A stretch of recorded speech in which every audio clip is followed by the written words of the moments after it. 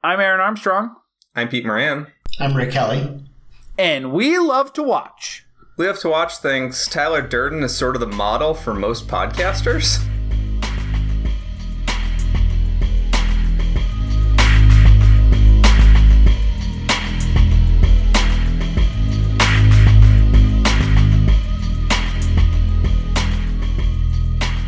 He does give a lot of speeches. A lot of speechifying. A lot of speechifying. I imagine it's what it's like if you know, there are podcasts that don't have co-hosts. They're just guys who talk. I imagine podcasts are just like masculinity cults now. Yeah, I think there's probably a lot of bullet points.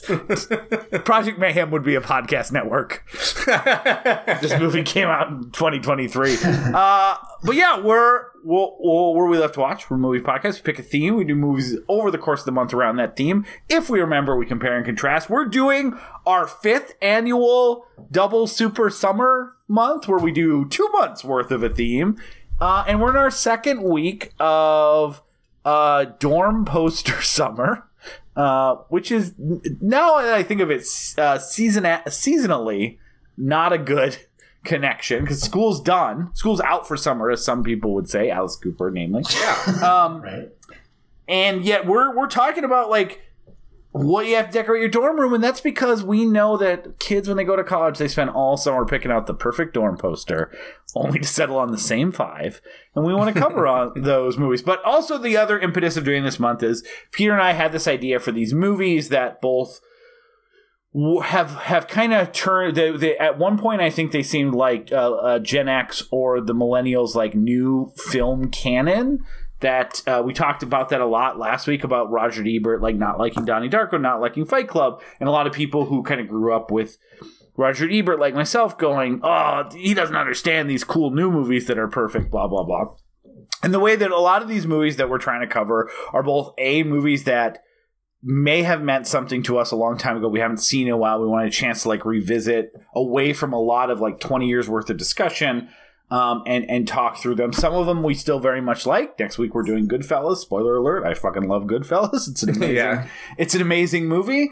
And some, like Donnie Darko, I think you and I were mixed to negative about last week. And then Fight Club, which we're doing this week, which is like just a very complicated movie that I'm really excited to get into. But before we do that, we're joined by many-time guest of the show, Rick Kelly, first time on video. Yeah. Not for you. It's the same for you. Like, if you're listening, there's no different. I just want to know that if Rick starts getting very annoyed with us and it kind of changes the vibe, but he's only communicating non-verbally to us. I thought you were saying that's what's happening. If you're like, Rick does not seem to like these people, it's going to be bad. It's also not my first time on video. I've been on video. Yeah, like earlier today. So yeah, and several security cameras. yeah. Guess what, guys? We are taped everywhere we go. It's part of New Surveillance State. Fight Club warned us against it. We did not listen, and now we're on video all the time, so we should feel natural. Rick, if it's been like about a year since you been on. I think you did. Right. Was it Lost in America? I know one of the Albert Brooks ones. Yeah, Lost in America.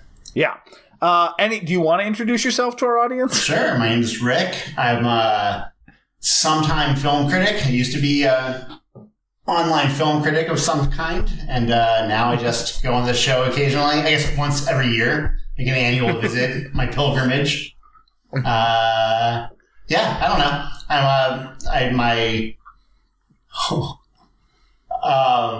I got nothing else to add. I'm gonna take a pause. What's weird about that is that sweetie. He's a full-time sweetie.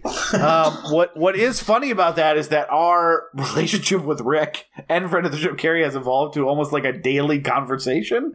So it is weird. Like every once in a while, we'll be like, "Oh shit, have we invited these people we talk to every day on the podcast where we met them?" And so then we feel a little bad. So you should be on more than once a year, at least 1.5 to 2 times on average. I think would be good. We could just bump up the average. Yeah. What does it say that when our relationship got closer and closer, we wanted to talk to you less about movies? I don't know. Maybe or more about movies. About asking you to podcast. we didn't want to hear you talk about movies. We wanted to see your thoughts in the written word. Right. Yeah. More like an epistolary relationship. Yeah, exactly. It's like Dracula. Peter likes anything that's like Dracula. Yeah, that's really I'm a Drac fan. You've actually, I was going to say, those are previous episodes you've been on, covered someone that was the non-union German equivalent of Dracula, Mr. Nosferatu himself. And I was going to say is, you know what? I think it's just that we respect Carrie and you too much to ask you to come on the podcast much these days. Well, I appreciate being here or not being here. Plus, you guys are also on constant rotation in my house, so like we love to watch kind of echoes through the hallways of my house as well. You're kind of permanent guests. That's very sweet. That's good. It was weird that your daughter's first word was Aaron and Pete. Yeah, I was like, what? It was combined. Alarming. Yeah. So there's a lot to talk about with this one. Mm-hmm. I think I don't know how we just don't start with sharing our history about this movie, because I think a lot of that's going to be tied into it. And I can start. This one is it's going to be easy for me to talk about from a removed perspective, but I hadn't seen this in probably 15 years. But in the intervening 10 years before that, I probably saw this movie 400, 500 times. I did not need to rewatch this movie for the podcast. I knew every point. I still remember seeing this when I was a sophomore in high school. I remember where I was, and I remember the person who turned it off, who was somewhat Christian and thought this movie's gone on too long enough. Or long enough, I don't want to continue watching it, and me literally, everyone else kind of demurring politely, like, oh, of course, it's your house, and me going, okay, I'm going to take my tape that I back, and I'm going to go find some other house to watch this in right now, because I need to know how it ends. I wasn't like rude or a jerk to them, but I was like, I get it, but I'm too into I'm this invested. movie. I'm very invested. I don't think there is a movie that I was into quicker or harder, like deeper, whatever. This is the movie I still cite as like where I started noticing what a director does, and it just was throwing so much. You know, I've talked about from the beginning of this podcast how much I love maximalism in films, whether we're talking about Gokey or whatever else, and this movie just felt like it was throwing so much at me so quickly in a way of using like narration, which I was a big fan of. Using these little, like, I'm going to take you through this story, having these very funny moments, these little, like, capitalist critiques about how things are stupid. You know, hitting some other points that I think were very common in 1999, and I think the feeling around people in high school of, like, what do we do when we graduate? We just go to a stupid office job and be around stupid people like a Matrix or an Office Space, that were kind of hitting all those. And then it went to this, like, again, this kind of insane plot thread, and kept throughout it had almost like seemingly unlimited energy to take every frame and every moment and do something unique with it. And like, this is kind of a movie that I credit from going from like liking movies to like liking directors' cinephilia, and kind of feeling like, oh, I don't just need to watch like the best movies of all time on AFI lists or things like that. Like, where are movies where directors are doing this exciting things? I saw this before I saw stuff like Goodfellas and a lot of other things that I think hit me in those same kind of like, I've just never seen a fucking movie like this. And so that was really where I kind of fell in love with it. Like a lot of people, probably maybe not you two, but so kind of became obsessed with it. It was hard to rent. I actually worked at a video store, so I got it on one of those screeners that you could only get on the video store. And this was when it would become a rental 6 months before you could buy it. So like, I was doing things like printing out the screenplay, buying the soundtrack, buying the book, and other things, because it was very difficult for me to watch it. And once I could watch it, I watched it wherever I could. This was the first DVD I got. My friends got it for me, a DVD player and this DVD for, I think, my 17th birthday or something like that. And I watched every special feature. Those, I was like, oh my God, these commentaries are amazing. I'm learning how he did all this stuff. And, so from that perspective, it was really effective for me. I was not one of those people that like became obsessed with the concept of like, I've transparently, I've never thrown a punch in my life. I've never actually been in a fight ever. I've never tried to even jokingly do like a fight club or something like that. There were part of this message though that felt compelling to me in a way that I didn't recognize probably at a younger age, as like as Roger Ebert calls it, a textbook guide for fascism, where it's like these capitalist systems are bad. I recognize how stupid some of these other things were. I probably missed some of the misogynistic like underpinnings of this earlier on, and I was, again, I felt like I was more focused on the story, the way the movie was telling its story than maybe some of the thematic stuff. To like, I wasn't walking around saying like, you're not a beautiful, unique snowflake. I was very on the Mr. Rogers train and thought that we were all special and unique, and that kind of thing. And then of course, like, I still ended up loving the movie, but it became a movie that I was introducing to people that no one had never seen it, to becoming someone ubiquitous to as I went to college and met people. And then as I went on online to find other people who liked Fight Club, started to notice that there was a real darker energy to a lot of their fandom and what they viewed of this movie that didn't necessarily reflect my experience. And so it's a movie like for 15 years I kind of put away because I felt like the pervasive toxicity of the fandom didn't necessarily wouldn't make, I would still say this is a 5-star movie and I love this movie and this movie was important to me, but it's kind of like a lot of those movies where you're like, I don't need to tell everyone that I like Fight Club. The online community around it has such a toxic, saying you like Fight Club, it makes people want to say, I have 4 follow-up questions to know if I should say fuck you and run away forever or if I should engage with whatever you're doing. And so like, that's, you know, when we were talking about doing this month, this was a big one for me because it felt like, man, David Fincher as a filmmaker is still very important to me. This movie is like, from my film fandom, may look very different without this movie.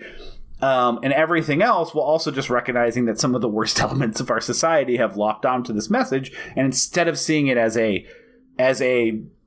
tract against fascism, it's sort of promoting it. And again, I can see it. The last thing I'll say before I turn it over to you guys is like, this is a movie that I also have a very complicated relationship with, where even though I think it's a really good movie, do I think the world would be a slightly better place if this movie didn't exist? And I think the answer to that is yes. I think this is a truly someone called it a dangerous movie in a review I was reading. And I actually think that's not true of most movies. And I think it is kind of true of this movie. I think because this is skating so close to its satirical targets and it's targeted at an age when people, young men specifically, who are feeling disaffected, are likely to miss some of the satirical underpinnings of this movie. I think this movie, it's not the movie's fault. It doesn't deserve to go into movie jail or banned or anything like that. But I do think that this movie has inspired a lot of terrible people in our society, and that maybe our culture would be better if it didn't exist. I think probably my story is pretty close to yours. I'd like to quickly get it over to Rick. But like, yeah, loved it. I was a little younger than you, so I loved it in like junior high. I watched it on DVD a ton. One of those early DVDs I had that like my friends and I watched incessantly. Greatly influential to movies going forward. In a way, it's as influential as Pulp Fiction. Just, you can see its blood throughout the 2000s, and like particularly in TV, like the snappy, cutesy editing and like the weird hallucinatory moments, like him talking to the penguin. Like, that stuff is like, even in TV now, that's like their code for like, this is an edgy work. So, I really quickly on that, even the twist too has been used in everything from Mr. Robot. Like, this is now a like template twist that gets used quite often. Not high anxiety, high tension. Like tons of movies have the Fight Club twist now. The two examples you named ruin those projects for me. But, 100%. High Tension becomes weirdly homophobic when you do that plot. But anyways. I absolutely like thought these guys were cool as shit. I was 13. Absolutely like ended up in weird corners of the internet because of it and had to be like, well, maybe this is too far. I don't know. absolutely can agree with you that, like, while I don't blame this movie for the worst people attaching themselves to it, there's a chance that there'd be a lot of people healthier if this movie didn't exist. I still think it's a good movie. I no longer think it's a masterpiece that defines my identity and my personhood the way I did when I was 13, which I think is good. It's probably good to not have that so much.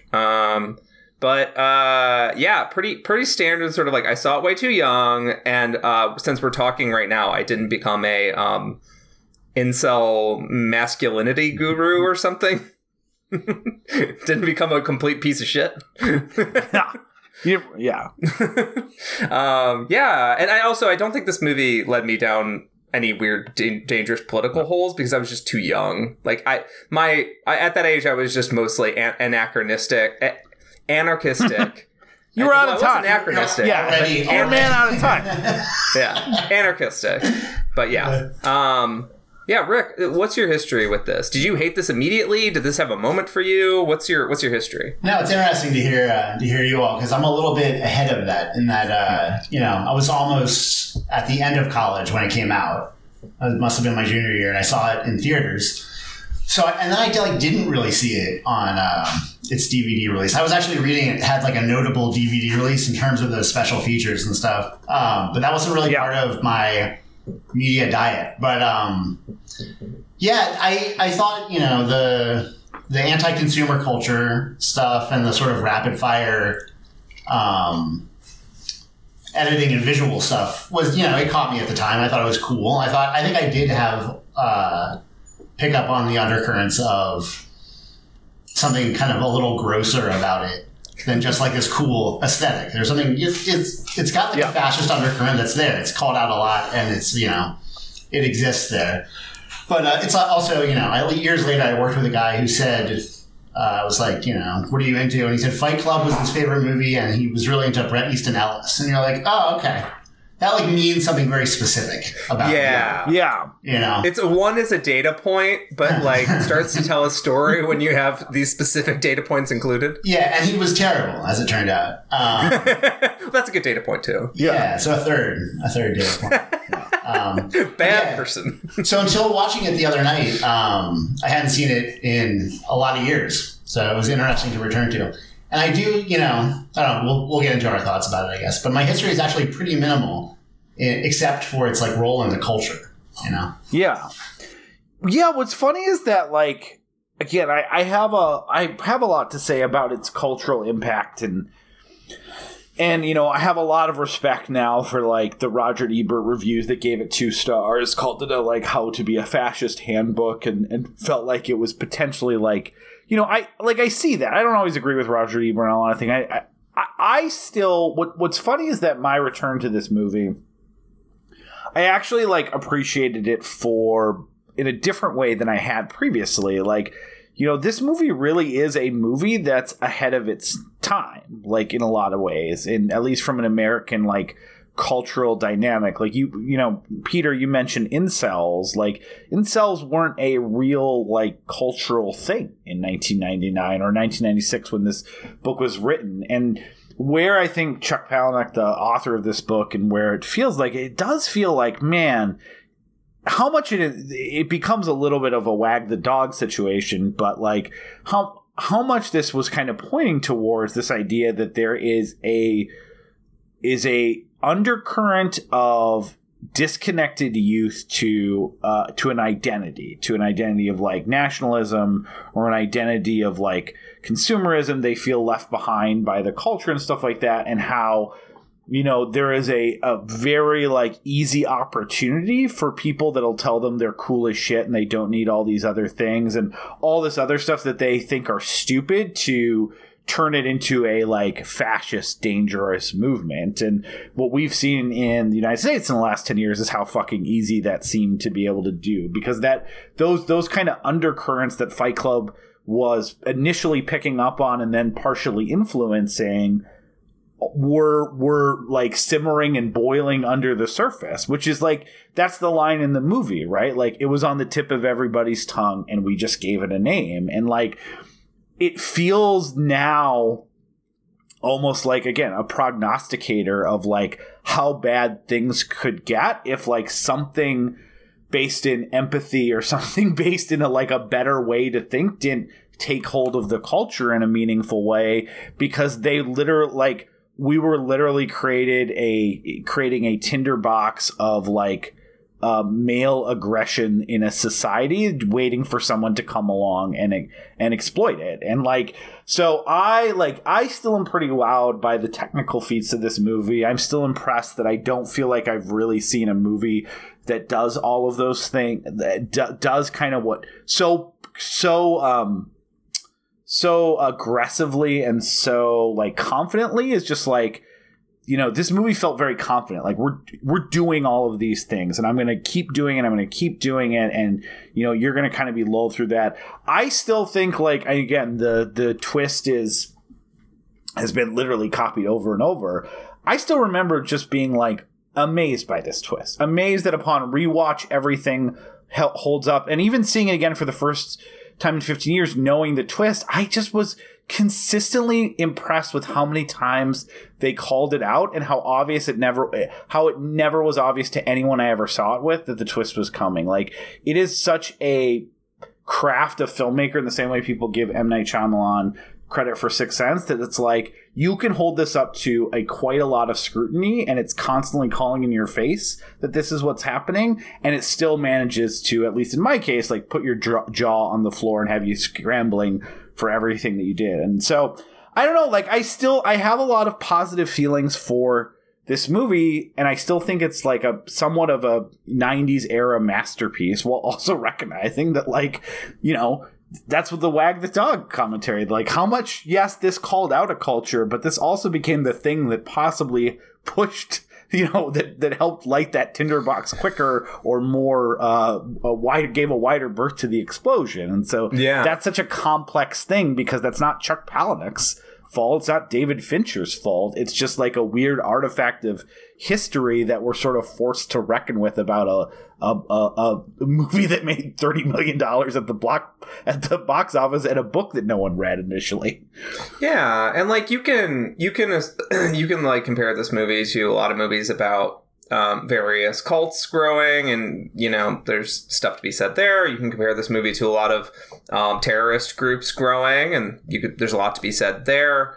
But the unfortunate thing here that I hate to say is that while it's a great document, pop culture document, about how these movements rise in a way that, like, I think is actually like pretty approachable, and it teaches people, like, hey, they find the little cracks. That's what fascists do. That's what terrorist leaders do. That's what cultists do. They find the little cracks in your weakness, and then they get in that crack, and then they fill it in with something that's kind of gross but feels good for a little bit. Like they spackled over something, and then eventually the crack just keeps growing and growing, and they keep putting more and more of themselves in there.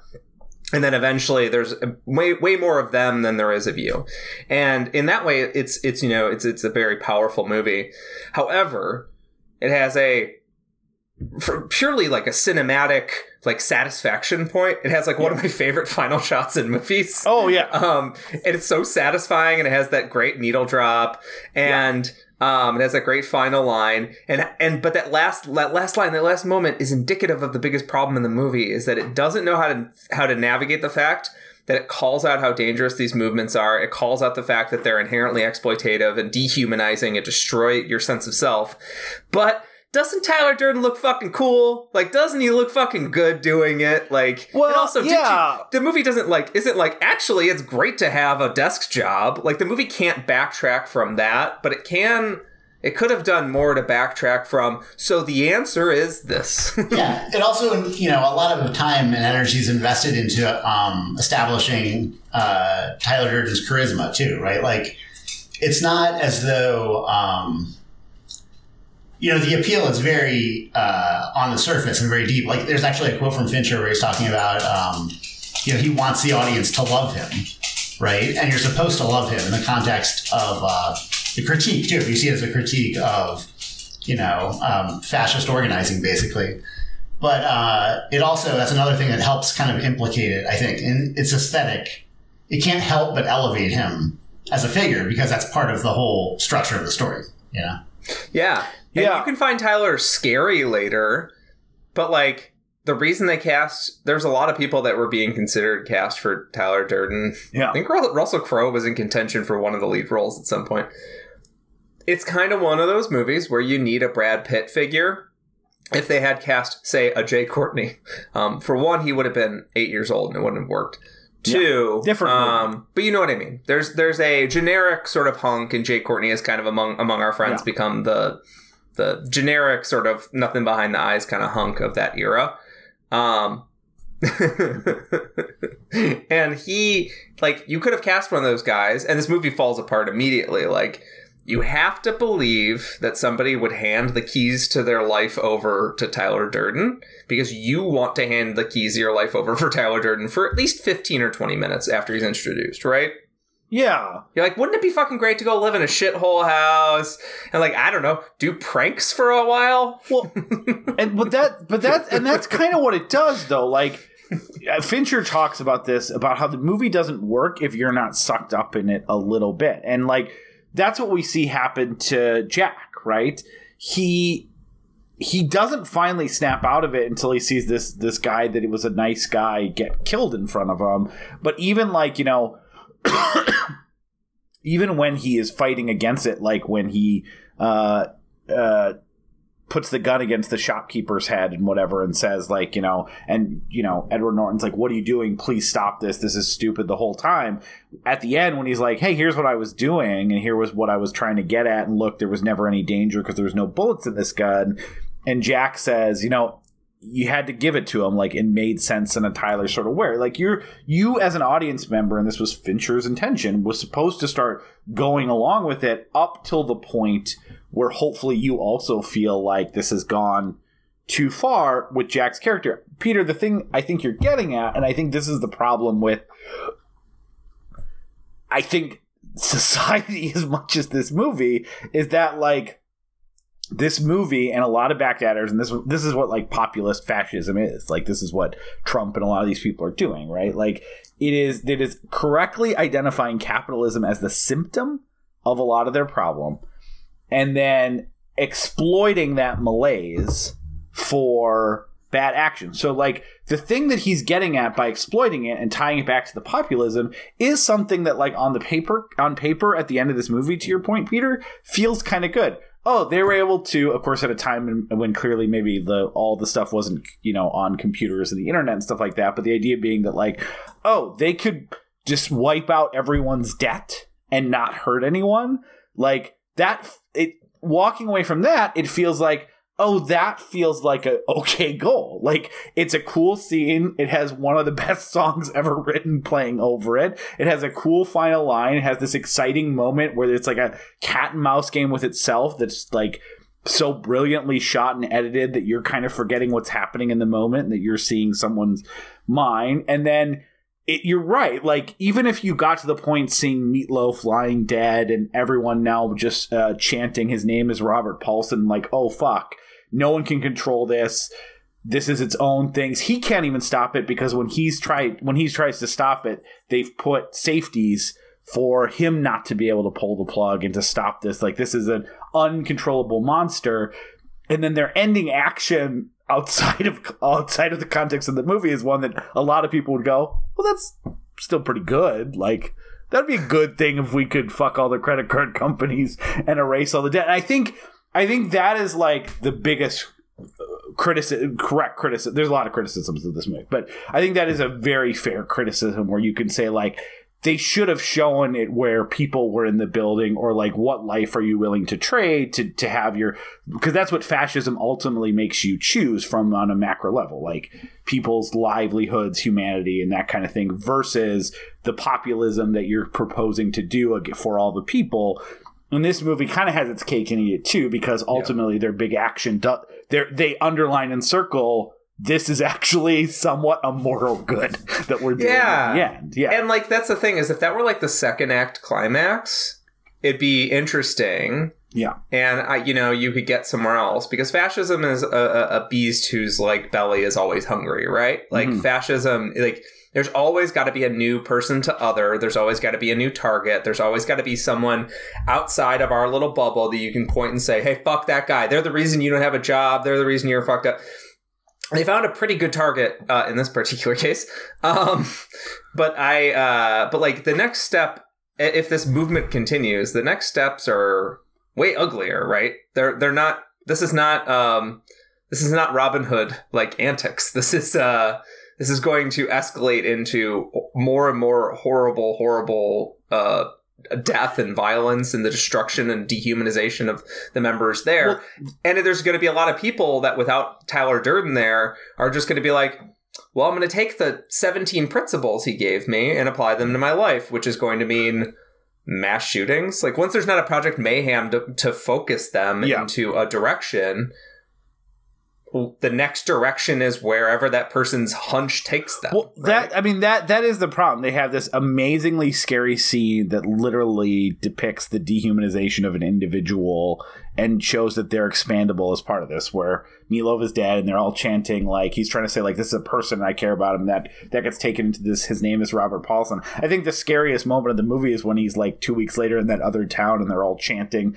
in the middle of that freezer, his name is, it's like, oh my God, like, this is a effective dehumanization and allows a way for their members to die and likely other people to die in a way that is meaningful to them, but meaningless to the individual and society as a whole.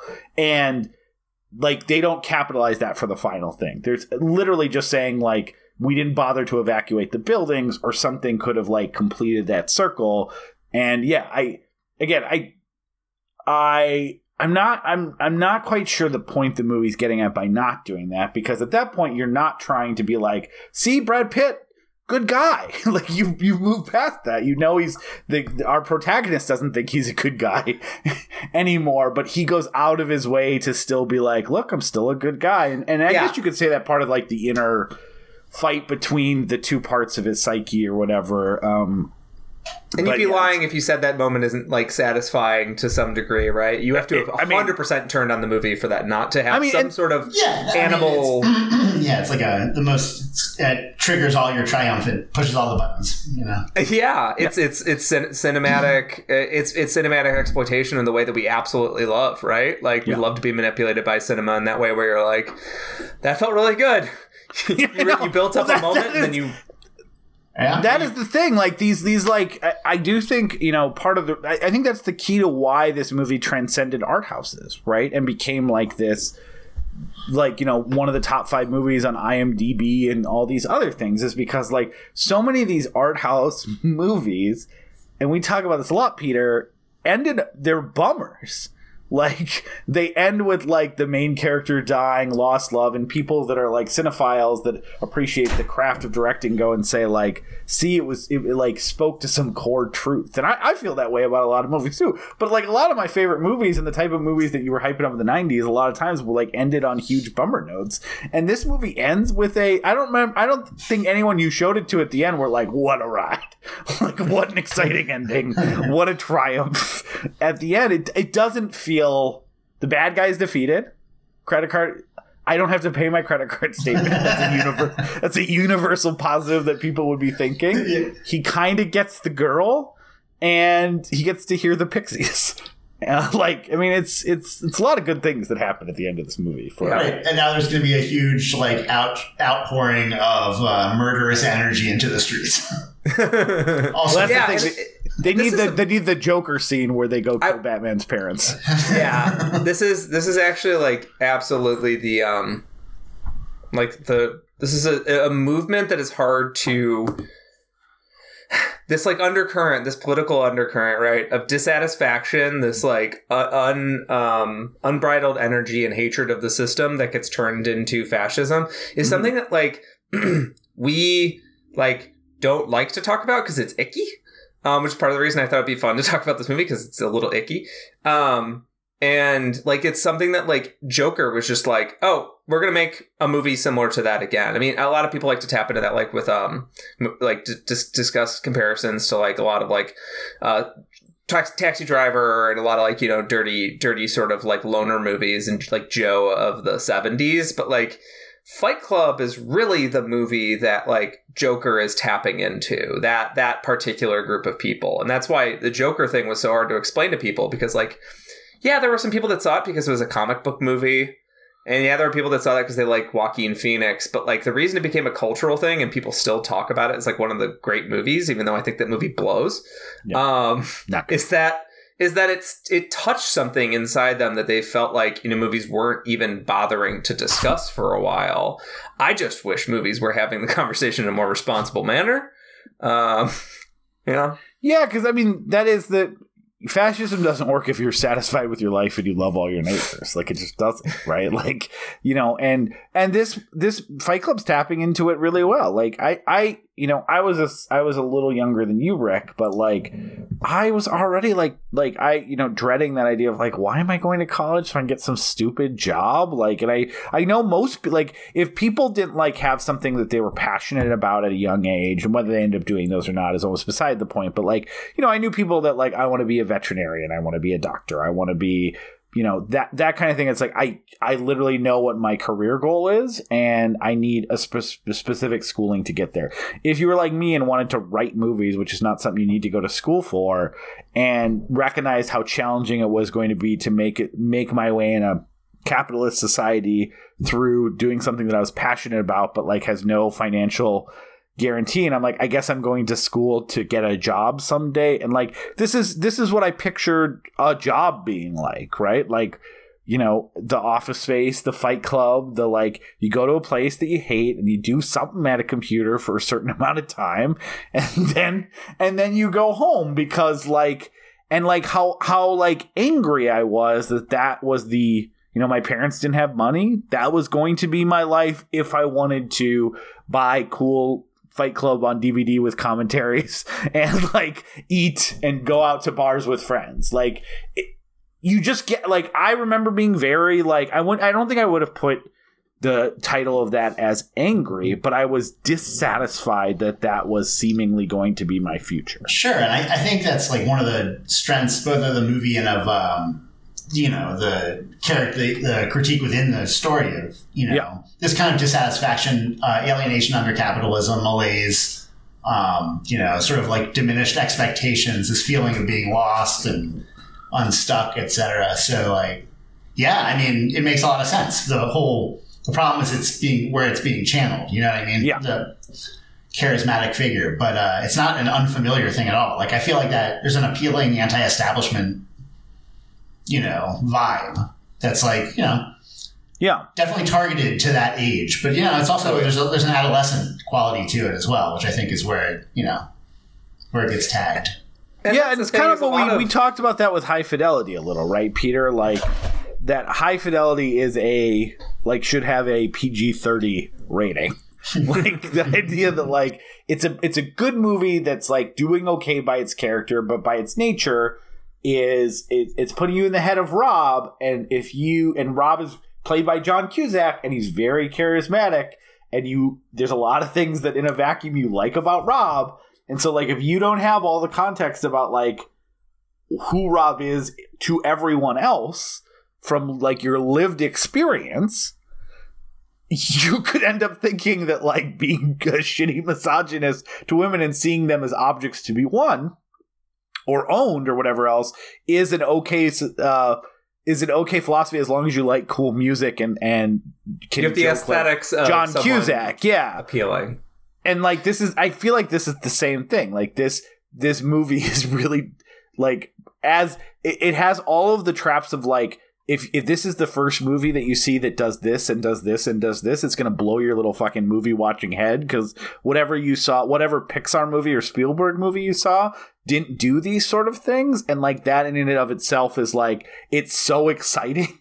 It's kind of getting you lost in like, that was my thing, right? Like, I've never seen a movie like this, never seen anything close to this. And like, of course, like, thankfully I didn't walk away going like, maybe a woman isn't what we need, and I'm punching my friends and stuff like that. But like, I was definitely like bright eyed and like, wow, I've never seen. The sooner I can watch that again, the better, because I just haven't experienced art that felt like that before. Yeah. And I to jump on what Rick was saying a moment ago, like a lot of what the movie starts off saying is absolutely correct. Like, yeah. I really do appreciate the way that the movie carefully lays out who the protagonist character is. I'll just say Jack. I don't feel like doing the thing where they're like, actually, he's Tyler Durden, so we need to say Tyler Durden. The narrator. One, and yeah. There's Jack is Edward Norton, and Brad Pitt is Tyler Durden, and if that's confusing, we can say Edward Norton and Brad Pitt. They do a very good job laying out, like, the appeal of that, like, IKEA lifestyle. And, like, especially, like, now that, like, we're preparing to have a kid, like, you get sucked into it. Well, we're like, well, you need that. You need that kind of bassinet, and you need that. And then they're like, and then the baby will be fine. The baby will be fine because we have the correct bassinet. Like, you start to even, like, you get in these parts in your life, you're like, I'm an adult, which means I need to have an adult bed. An adult bed has this, and this. And, like, oh, I can't have this shitty dresser that was a hand-me-down and is crooked like this anymore. I need to have this and this and this. And you go through these My kid could die. That dresser that's crooked, that'll fall on you. My dresser is so fucked up. So this analogy actually isn't really hitting home with me. Or maybe, I cut my hand. Maybe I need to grow the fuck up and get a better dresser. My third drawer of my dresser has like the metal part is off, and I cut my hand on it so much, and I do nothing about it. And my point is not that we need to all go buy new dressers. My point is that the movie appeals. You're making this capitalism thing sound really, really good. The point is go ahead. The thing that like, at least I don't know about you guys. I don't want to speak for you, but I get sucked into sometimes where I'm like, well, we gotta switch out the furniture in that room because that wood grain doesn't match that wood grain. And you're like, who gives a fucking shit? Who gives a shit? I don't need to involve a wood pulp company from southern China in my purchasing decisions. Like, that's fine. It's fine. Like, I can have this dresser that I've had for a long time, but you get sucked into these ideas very quickly that if I just buy this thing, I'll be happy. And then, like, I'll put it off for a long time. I'm like, I have the clothes that I need and they all fit and my body's not changing shape, so I'm fine. And then, like, I'll catch myself. I'm like, well, it's summer. I should buy some new clothes. Yeah, why? Like, I want to feel like, don't want to wear the same t-shirts I wore last summer. I mean, this summer I'm different Pete. And the fact that this movie also came out before online shopping also feels like, the scene where he's kind of walking through the catalog and he's calling on the phone. Single thing. Like, this also feels like pressure from that. Like, that idea of, like, the how easy you are to be like, I feel depressed, or I feel like I don't have anything going on in my life, and I can just pop open Amazon or go to is there a Criterion sale? Like, what can I do to give myself a little energetic charge? And this also, like, movie is missed how aggressive capitalism would become. Like, I couldn't help but, like, think about, like, so this is showing my age and how much more susceptible I am to things. But, like, I have wanted a new pair of sunglasses, and I saw a Facebook ad for a pair of sunglasses that were like, oh, those look rad. I'm going to get those. I'm going to order off of Facebook. I'm going to Rick shared an ad for Ray-Bans that were $80 off. They were like $30. He never got them. They're like pink. They look like a very lame 80s thing that I've decided is going to be my old man aesthetic as I grow up. But cool. I loved them. I thought they were great. Every website I've been on in the past week has decided that not only I'm a man who likes sunglasses, only thing I've ever been interested in my fucking life, and that's most of my spending money should go towards purchasing more sunglasses. And they are right. They're correct. You do need 20 pairs of sunglasses. It's amazing. Like, you do have 20 heads. So. It's summertime. Yeah, it's summertime, baby. It is just, like, amazing how aggressive it is. Like, hey, oh yeah, you know how you like those sunglasses that one time? What about you buy a sunglass every day? Maybe. Yeah. Like, could you it's just once a day, get yourself something nice. Please have it be a sunglass. We've invested so much money in giving you sunglasses ads all day, every day, at every website you visit and any device in the entire world. Like, my prime example was we had a backspace in an old apartment, and I was like, I'm going to get a hammock and mount this into the studs back here. And I looked up a hammock, And I started to realize we didn't have enough space for a hammock to actually like extend it fully out. And I was like, I guess I won't get a hammock. That's fine. For the next 6 months, every website I went on was like, this motherfucker wants a hammock so bad. And I was like, I don't have a space for it. You want to come over here and measure my fucking walls? I don't have a space for it. Yeah. I wanted the hammock. I wanted to participate in capitalism. Right. But you won't even let me give up this. Try and sell me something new. I bet I'll buy it. I'm mad now. Yeah.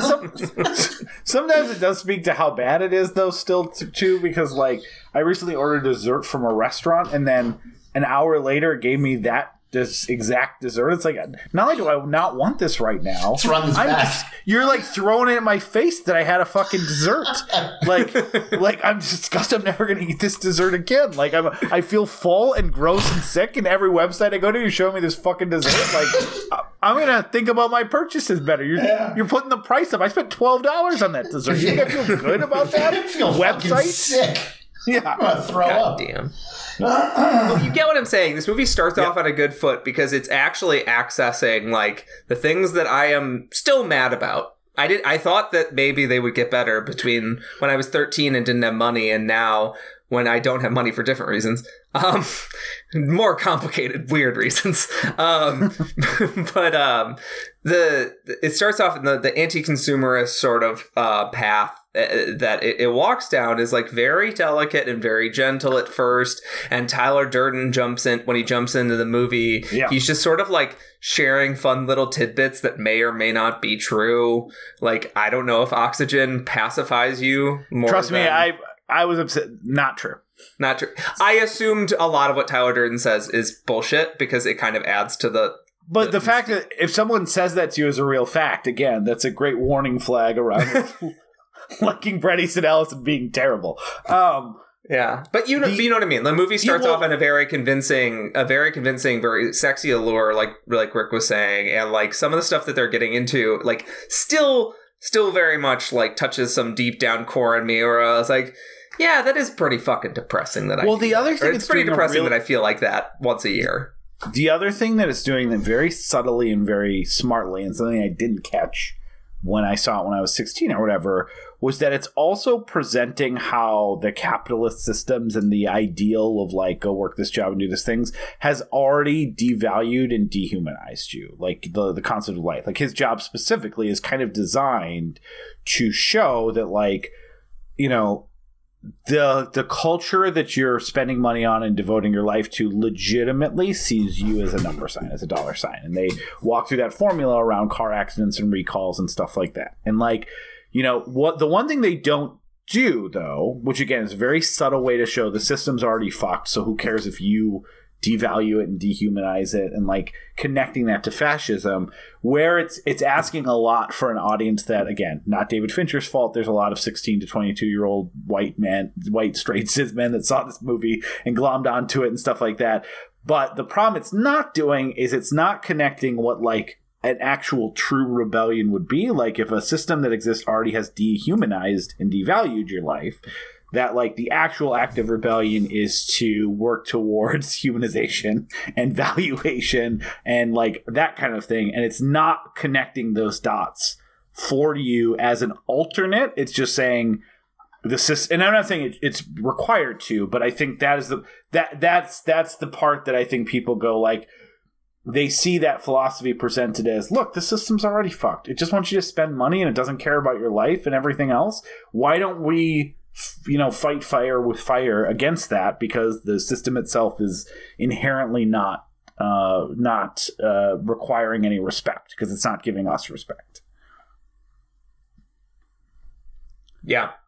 I think we're kind of in there. Do you want to kind of get into the plot and what actually this movie is? I was really hoping you were going to ask us if we wanted to talk about Fight Club, which is our actual correct way to segue.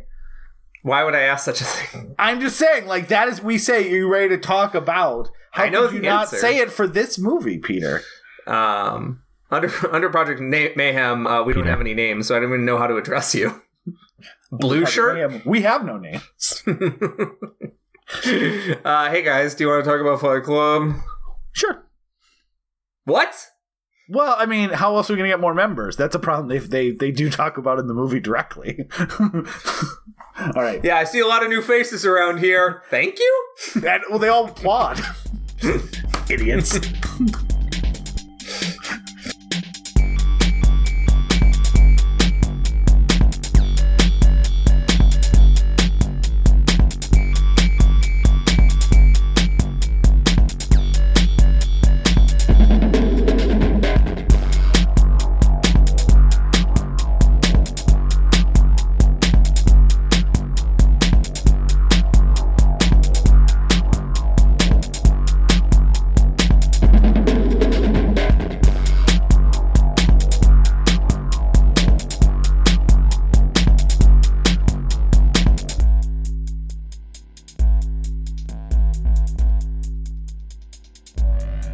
I do want to talk a little bit about Chuck Palahniuk. So he wrote this novel in 1996. He was an independent author. He was part of Rick. I hate putting you on the spot. What was the? Do you remember? This idea for this novel came from three factors. One, he was part of a Portland chapter of an anarchist movement. I forget what it was called. Cacophony Society. Okay. News to me. Yeah, so he was a member of the Cacophony Society in the 80s in Portland, which again was just kind of doing little anarchist pranks, nothing like violent or anything like that. And then by two situations, one, he had gotten to a fight on a camping trip and he had to go into the office the next day and he was all beat up and he was kind of amazed at like how people immediately treated him differently by that experience, and just like people like didn't want to talk to him, and like no one really was directly asking him about why he had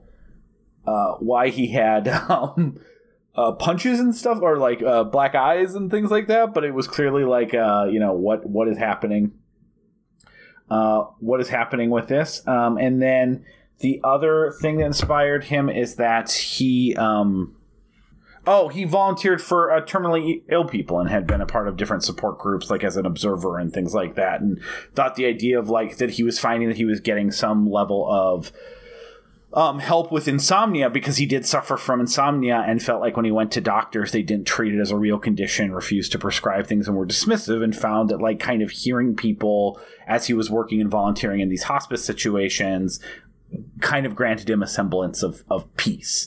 He wasn't going and lying about it. He was present in the support groups for other reasons, but those kind of three things conflated to the concept of this novel. I was kind of because I liked Fight Club so much, I read a few. I read Choke, I read Survivor, which I remember really liking.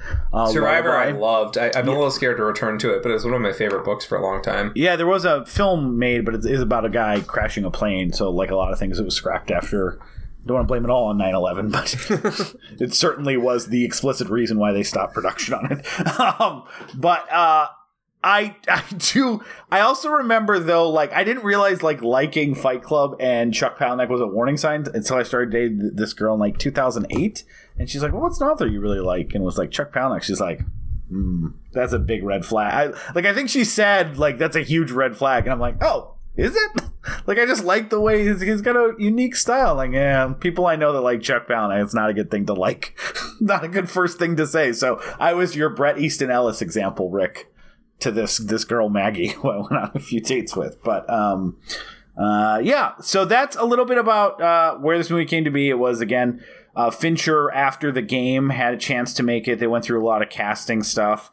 It came out and was kind of like, I think its budget was like $30 million. Made like $38.8 million or something like that.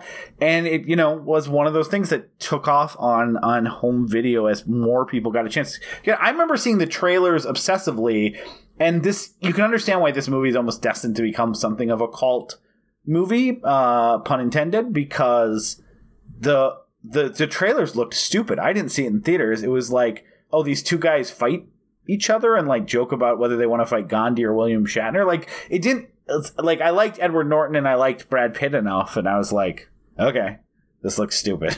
and then when everyone I knew started talking, that I'd seen in theaters, started talking about it, and I was pretty quick to grab it. But let's get into the plot of the movie. I don't think we have to spend too much time. I feel like you probably have seen Fight Club. I mean, it's just like, but it's divided into essentially like, I don't know, 3 sections, I would say. There's the first part, which is really Jack Edward Norton's character and his life working in an office job he hates, buying shit he doesn't need, and as a recall coordinator for a major auto industry. And this is actually the part of the movie that Roger Ebert really liked. He thought the satire was very sharp. He thought the maximalism of the directing and kind of showing this person who feels no connection to human beings unless he's talking to people with like deadly diseases specifically, and going to these support groups and lying to everyone as a way to cry and release and like to escape the soul-sucking insomnia of his life. Throughout this part of the movie, you have all these weird things that are happening. There's like 3 or 4 inserts of Brad Pitt for no reason. I remember being perplexed as to what I was seeing, which is like, again, one of those. There's all these amazing things that almost like demand rewatches for people that are like, what the fuck did I just see? And those moments are really great. I'd forgotten about that entirely. I hate to say that not only it'd been 15 years since I seen this movie, but I knew exactly every single moment and every part. So tells you a little bit where I was. The second part is he meets Brad Pitt on this plane. They have the exact same briefcase, and he offers him an alternative. And lo and behold, serendipitously, he goes home and his apartment is blown up, and he calls Tyler Durden and says, "Can I crash at your place?" And they start by he's like, you know, saying, "Oh, all your stupid personal stuff is gone. Like, what a shame, blah, blah, blah." And then for fun, Brad Pitt, Tyler Durden suggests they have a fight outside this bar. And they feel like, you know, it felt like a release, like it was their new support group. Instead of hearing about death, they felt physical pain and felt closer to a connection to each other. He goes and lives in their shitty house, and they start doing this more and more until more and more people, and the titular Fight Club is born. People go, "I want in on that." They start fighting. They start making up rules for how this secret club in this bar is going to be kept secret. Meanwhile, there's a person named Marla, who was also a faker from the therapy days, who Tyler Durden ends up, she calls saying she's going to kill herself. Jack says, "Oh, go ahead, kill yourself." And Brad Pitt ends up picking the phone, and they start sleeping together, which is very frustrating to Jack because he feels like, I finally have this like connection with this person, and we're doing these great things, and I'm enjoying life. And now this stupid girl is coming and having sex with him, and I don't want her in my house. I don't want her invading my space. After she's already ruined the support groups for him. So it's kind of malevolent life. Ruining those things. So the Fight Club, though, this is where it kind of takes initially a very humorous turn. They start passing out homework assignments. I remember the start a fight and lose with a stranger and lose was like, it still is a very funny scene set to very bouncy music for the Dust Brothers who did the soundtrack. They start doing these homework assignments to kind of fuck with civilization. You're not a beautiful, unique snowflake. Everything is terrible. You're going to go, but let's fuck let's fight back. And this is the way we're going to fight back, by smashing out, deploying airbags with bats to the windshield, by, defacing modern art, by getting all the cars shit on at a car dealership lot, all those sort of things. That are on the surface harmless, but again, invest people into, I'm going to break the law, I'm going to do this dangerous thing, and I'm going to unite with these other people that are doing that. The club kind of graduates to something called Project Mayhem. Jack's not really involved at first, which is the idea that now they're going to come live at their house and start doing these acts more specifically. There's less of a fight club and more of we're gonna start actually focusing on these assignments and homework. And there's, of course, like all cults, are very rigorous way to get in there. We have to sit outside for 3 days, no food. Then you got to shave your head. You got to renounce your name and everything else. Through this, one of the characters, Meatloaf, played by Bob, who had testicular cancer and was one of the first people that helped Jack sleep, he has been part of the Fight Club and is now part of this Project Mayhem where they're running around doing stuff. He gets killed. And that's really the point where Jack starts recognizing, like, oh, this is a person. This was a lovable person that I cared about. We're running around and having fun and playing games and doing all this dangerous thing. There's a real human cost. And he's kind of trying to stop it. He gets jealous of Jared Leto, which really you should never be jealous of Jared Leto in any capacity. I don't care who you are, you're better than Jared Leto. I can almost assure you of that.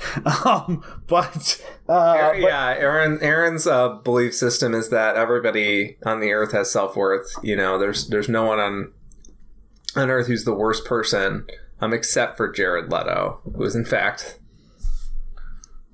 Yeah. I mean, every group, no matter how positive, needs to have one enemy. It's like why Jerry's like that in Parks and Recreation. I think as society, we can unite against Jared Leto. I think that's a fair target and deserving of our ire. But anyway, so Brad Pitt's like, hey, you're making this about us, and it's about the mission, and gets him into a car accident and wakes up. Brad Pitt's gone. He starts searching for him. He finds all these weird things. There's different chapters, everything else. And no one is talking to him, but everyone seems to know who he is.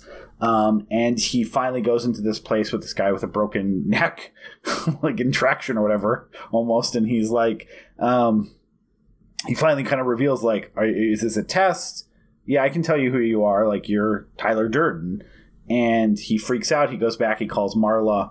And he's like, what, who am I? What's my name? He's like, are you crazy? Like, Tyler Durden, you're Tyler Durden. And he then has a conversation with Brad Pitt that basically reveals that he is I don't think it's like, thank God they never say multiple personality disorder in the movie, because that is an overused trope. It is like this weird, like, undiagnosable, unactual medical like projection that he was doing in creating a fantasy figure that he was then kind of following and pretending insane fantastical thinking with where he would kind of shut off mentally. Again, good fiction trope. I'm glad they didn't try to tie it into like something that could be diagnosed. So then he tries to put a stop to all this. He realizes that, oh my gosh, I can't believe I did all this stuff. Everyone that he meets is a part of Project Mayhem. Which is very funny. Like, clearly this has grown legs bigger than you can imagine. They're trying to kill Marla. He finally has a confrontation on top of this building with his imaginary self and realizes that even though he's getting the shit kicked out of him, he exists in the same body and he can outsmart. So he puts a bullet in the back of his cheek, which mentally severs like the need for his existence. He stood up to his fascist figure. And he watches the buildings explode and says to Marla as they hold hands and watch, like, you just met me at a really strange time in my life. Yeah. And the way I've read that, the way that I've always read that, thank you, Aaron. The way I've always read that ending is that he actually thought he was killing himself. Yes. And in that act of final self-destruction, he destroyed Tyler Durden. And it's not that, like, just hurting himself bad enough killed Tyler Durden. That he actually thought he was killing himself, but it just, like, went out his cheek.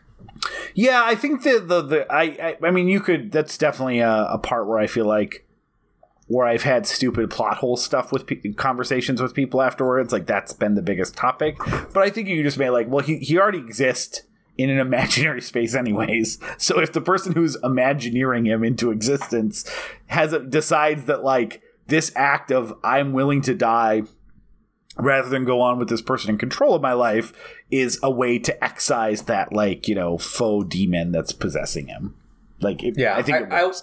I will say, as with Donnie Darko, there's obviously some conversations to be had here about the responsibility around schizophrenia that may be advocating suicide as a way to kill your visions during your schizophrenia or multiple personality episodes is not particularly responsible. But I don't know if we. I think Donnie Darko is worse, because Donnie Darko literally says this is you have schizophrenia and you're visiting this counselor and taking medication for a real thing called schizophrenia. I do think, like, this.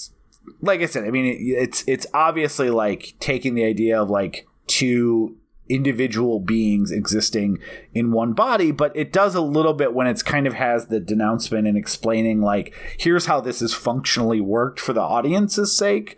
And the idea that, like, many times he's existing and watching, and, like, he has felt impotent in the face of society and created his own Uber Superman or whatever to do all the things that he can't. Like, I don't think it's trying to be realistic. I don't think it's trying to be like obviously when Marla says stuff like you need, like, serious professional help, which is actually the movie finally going like, hey, maybe listen to the women around you. But it gets like drawn out, like men will start a fight club instead of go to therapy is literally basically is literally basically a line that Marla has in this movie. It gets drowned out by the excitement that's going on in that moment. But she's not referring to the fact that like you need therapy because you have schizophrenia or have mental health, but like you're violent and, and like an abusive really, boyfriend. Yeah, an abusive boyfriend.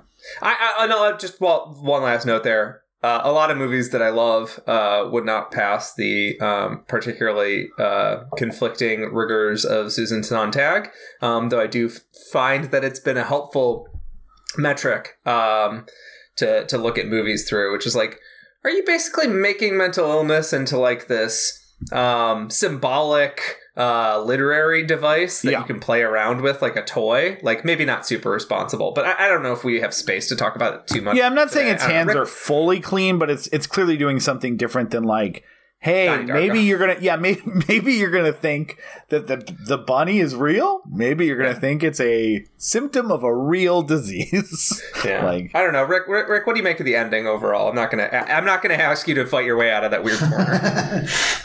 Yeah. I mean, I think at its root, it's trying to give us the triumph that we were talking about before. This sort of, to me, it really have its cake and eat it too. Is the best way to describe it. But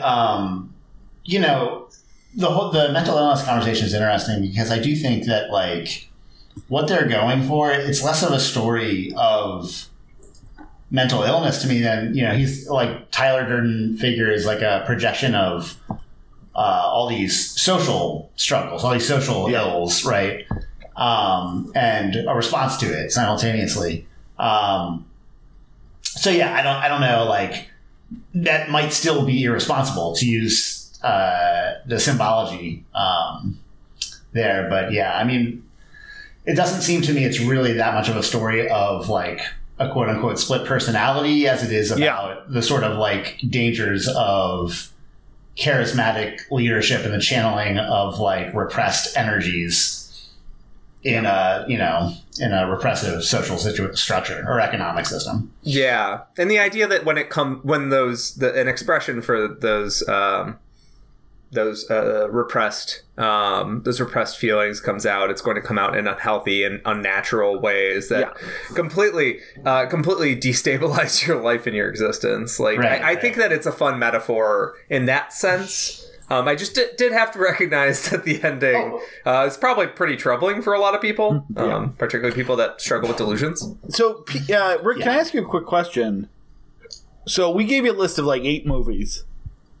You picked this one. Why did you pick this one that was like, I would love to come and talk about this movie specifically? Yeah, I mean, I was eager to revisit it because I caught it on the front end and before the discourse happened. So, I was just kind of interested in seeing what it looked like now. I actually felt pretty positive to it. I feel like the first section is the strongest. The first third is the strongest. Even though it also is like some of the Palahniuk touches, because they're straight out of the book, which I started reading as well. Because I was like, I should check this out. And it's funny, all the narration is from the book.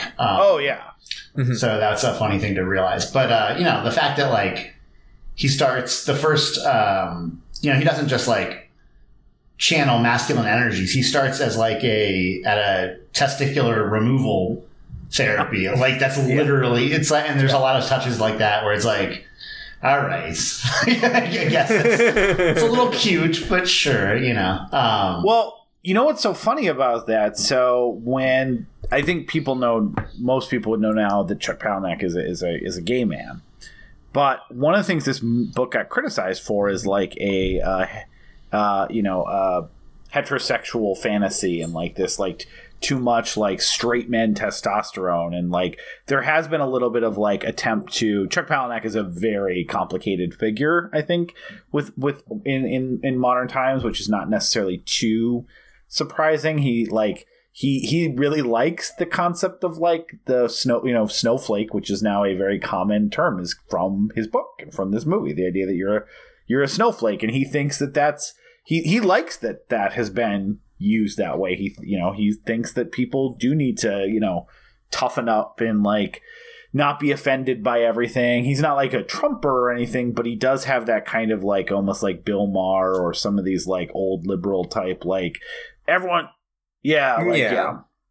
There's some like I think the Bill Maher comparison is pretty interesting because I was reading an interview with him because I was like, what does he actually think about all this? And you're expecting him to just be like, I got paid, fuck all these people. I don't care if they gave me their money, fuck up. Like you'd expect that response out of especially a gay man. His response was like, well, I hate white supremacists. White supremacists kill my father. And then he just kind of stops there. And it's like, and then the next question is like, well, how do you feel about the fact that Nazis celebrate this text and have tried to start fight clubs as a means of recruitment?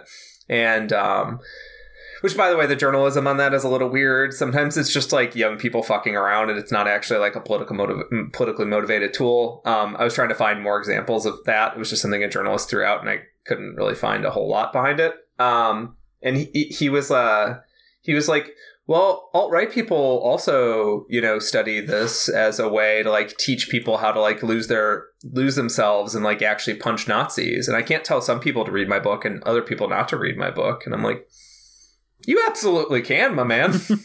You absolutely can. I mean, you can't stop them from purchasing it.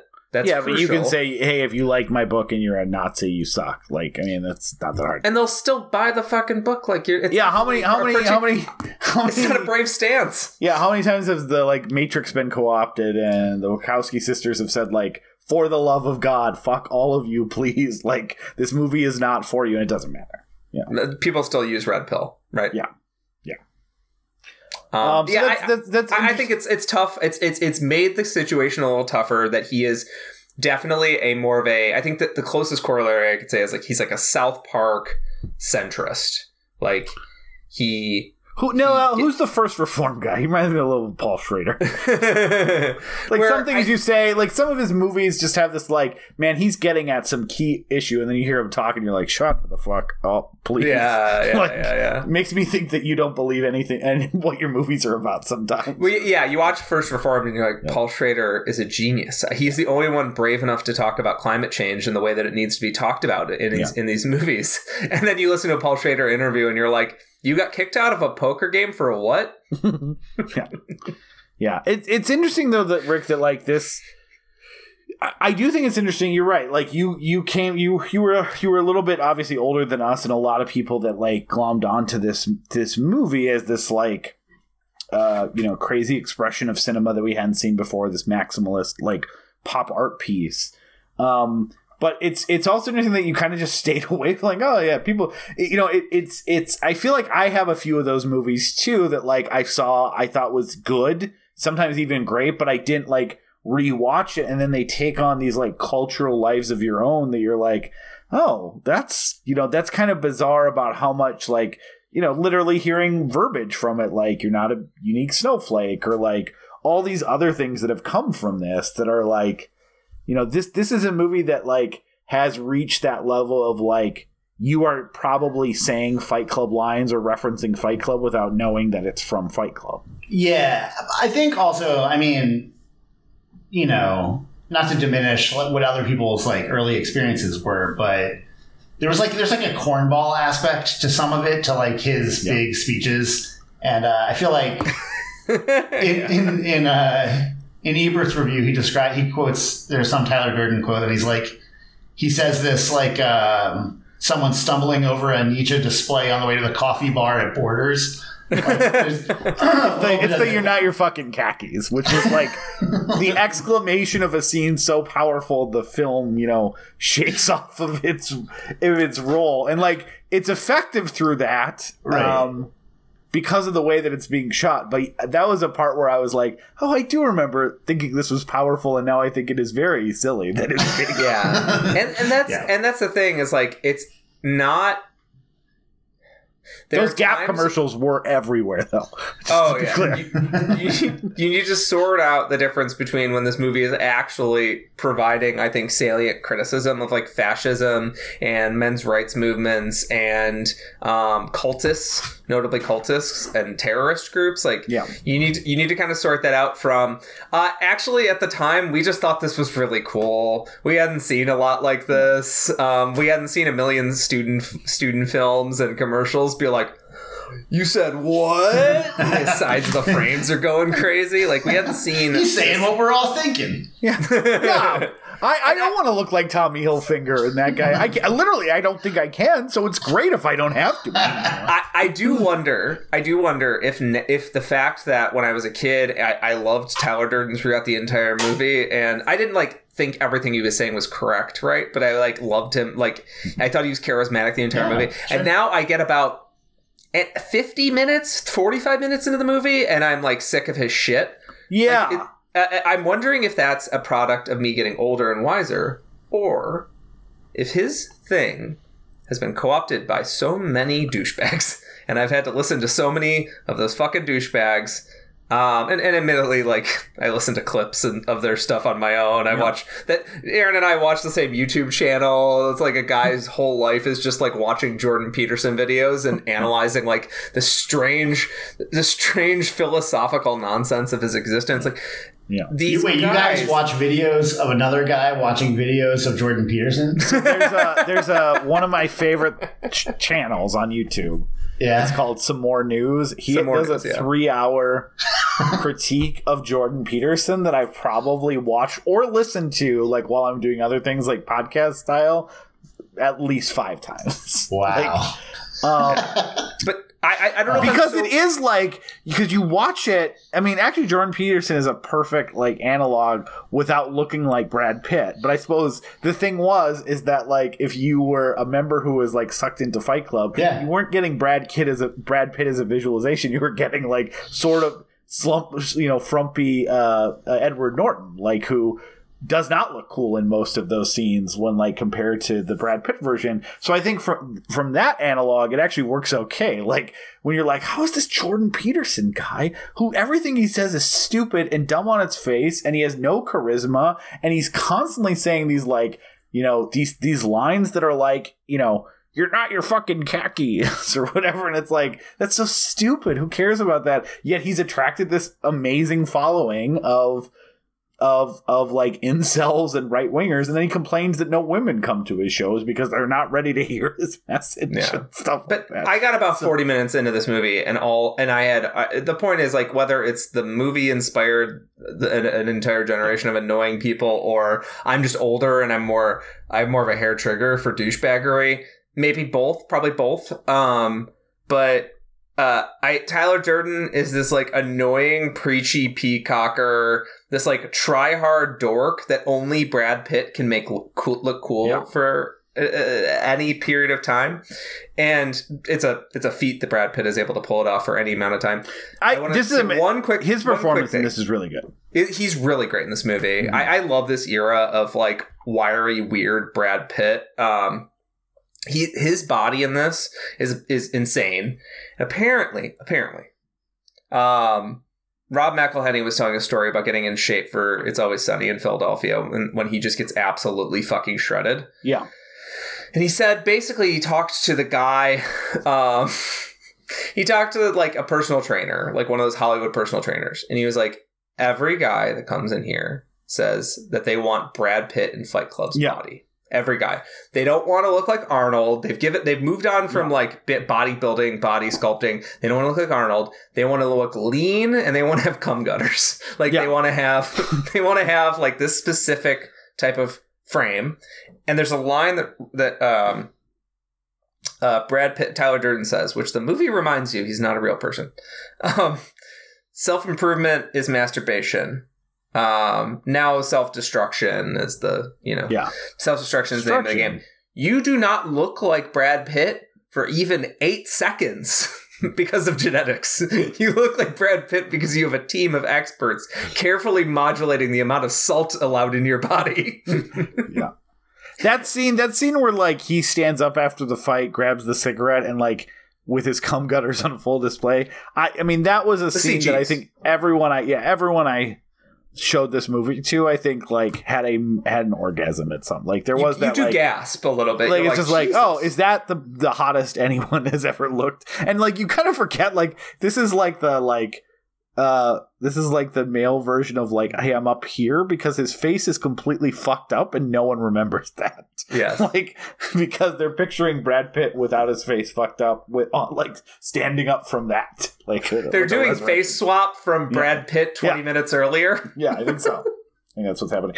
The other reason why this movie I think was so good, like it became kind of a cultural phenomenon. Rick, you called it, like this is a very famous like DVD. It was when DVD was, 2000, DVDs are just hitting. This was like a huge, if you didn't know what the Criterion Collection is, this 2-disc, every promo, every preview, 4 commentaries, all, like no one had heard of that. And it was just, in Target. It was also like, it was when they were doing like cool packaging and stuff like that. It was in this like this paper box, it looked like. It just like didn't, like it was like something to be, open and stuff like that. And it's a movie that like that level of access to special features is like highly rewarding to do. I can tell you, watching this movie, I remembered every little thing that I used to tell people, probably very annoyingly, about this movie. Like when you're watching all the, because I'd seen it so much, and they call out all these things on the things that like it rewards obsessive watching. Like there's that scene where he's early on, before he's met Brad Pitt, he's describing single-serving life in the hotels, and there's that welcome from all the maitre d's in the kitchen on the hotel screen, and like Brad Pitt's in the right, like Tyler Durden is there already working at that hotel restaurant that he's staying at. Like the people are the guy one of the guys that starts a fight, the priest, he's the guy 2 scenes later that wins his fight club, and like he looks totally different. But like there's so many moments like that within the movie that just kind of reward this, like, that David Fincher is really doing that kind of like, he shot, I think, something like 4 times the normal amount of film that you would shoot for a movie of this length, and like, doing every trick from the obvious ones, like, the dick showing up, cut into frame, to like the little like going off rails on the film grain and stuff like that just kind of rewards that. Like if you want to be obsessed about every little nook and cranny that Fincher packed into this, and now you have a medium in DVD that allows you to learn about everything and watch it over and over and see all these other deleted scenes and promos that never aired and all these other things, it's allowing you a vehicle to like become obsessive. And then the internet's launching. So I do think, like, for a movie that would have 10 years earlier become a kind of forgotten box office, dud a little bit, and like people would like follow up with later on and like, oh, have you seen this movie? It almost like launched a generation of film obsessives because of all these other tools at its disposal at the time of its release. Yeah. It's a good point, because this was a movie that like it didn't blow up the box office. This is not a movie that's famous because everyone in America saw it. It was sort of close to a box office bomb. Yeah, it made its budget back. Probably not marketing costs. Yeah, exactly. You include the marketing costs and the fact that like I actually like saw TV commercials for this on TV, and I'm like, probably. And then this was just an era when movies could make back their sales on DVD. And that, like, it sold a ton of copies of the book, obviously. The book is Rick has noted, is not that far off from the movie. One notable change is the ending. Yeah, which I won't spoil if you are planning to read it all the way through. Yeah, it's different. Yeah, it's different. I have not read it. Have you read the sequels? Book, right? There's I did There's not two know. sequels. I did not know that he had 2. I knew he had 1. This does kind of... They're called Fight Club 2 and Fight Club 3 if you're looking for them on your local library. They went for the Trainspotting 2 route. Yeah. I have not read them. I didn't know Fight Club 3 existed. I will admit that if it was someone I trusted more than Chuck Palahniuk, I would be curious. Yeah. I think Lullaby was my last Palahniuk. I've moved on. I think that he had a period of time where he was writing very interesting and really exciting work. I loved Survivor. I loved Fight Club. I loved Choke. I loved Lullaby. I think I loved Haunted, or at least liked a lot of it. Like, I read a lot of his stuff back then. Yeah. He also had a True Stories collection that I liked. Yep. But I read a lot of those books back then and really enjoyed them. But like, I don't particularly trust him to wrangle, based on particular interviews, to wrangle with the legacy of Fight Club in a continuing story. However, I do, when I was watching this, I did have this weird feeling. Like, I'm like, because the movie is over 2 hours. It moves propulsively, at least for me. Yeah. I didn't feel the length at all. No, it was over. It always feels like it's over, which also helped obsessive rewatching. It's over before it starts, almost. Yeah. It's both. Which is also something we'll say about Goodfellas next week. Like, Goodfellas is both a very long movie, but also it's just like, oh, well, shit. I guess I was supposed to go to the grocery store an hour ago. I'm just like him on that final day. Yeah, late for everything. But I was watching this movie and had that, like I was saying, maybe the buildings exploding is like the top of the second act. Yeah. And then there's another act that's sort of the cult, like after Tyler Durden has gone away. Or maybe he has to play Tyler Durden to like try and wrangle the cult back in. Like, I think that's an interesting premise for more story. I think Fight Club 3 is even worse. I did read the 3-sentence plot on Fight Club 3, and I gotta tell you, if you're like, maybe he pulled the thread back, this is the plot of Fight Club 3 from the logline that Tyler/Jack is married to Marla. And Jack is worried that their second kid together may actually be Tyler's. So, yeah, I guess it's like a fucking Dark Tower Song of Susanna thing going on. Like, what a stupid premise. Again, if people were like, no, it sounds stupid, but it's good, great. No one fucking likes it, and that sounds like the worst possible way you could take Fight Club. Yeah. Is one of my kids, is one of my two kids actually my imaginary doppelganger that I created to make myself feel better? Like, how does that translate? If anything, like, it'd be like, aren't you having some problems if you are worried that one of your kids was not made by you or your sperm, but your imaginary friend that lives in your sperm? Like, yeah, half imaginary. No, but yeah, I do recommend Rick finishing the first book because it's very good. And then perhaps considering stopping.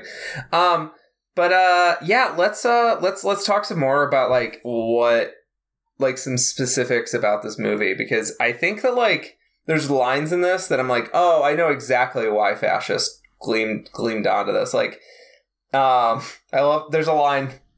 We were a generation raised by women, and I'm wondering if another woman is the answer we need. Yeah, like, it's like that incel, is an insult tattoo if I've ever seen it. Like, yeah, it probably is. Well, it's also that scene is when one of them is in the bathtub, right? The other one's on the toilet. One of them's in the bathtub. I've actually seen that specifically flagged as a homoerotic scene. Actually. Yeah, and if you could read it that way, you could, it works. Yeah, well, if Tyler is being homoerotic with Jack, this gets a little complicated, because in which case you did say self-improvement was masturbation. Yeah, exactly. I have a lot of homoerotic moments with me as well. That's so beautiful. Yeah, I can see that. I mean, also, like, there's a specific. Yeah, I think I'm pretty sexually open-minded. I jerk off myself, and I'm a man.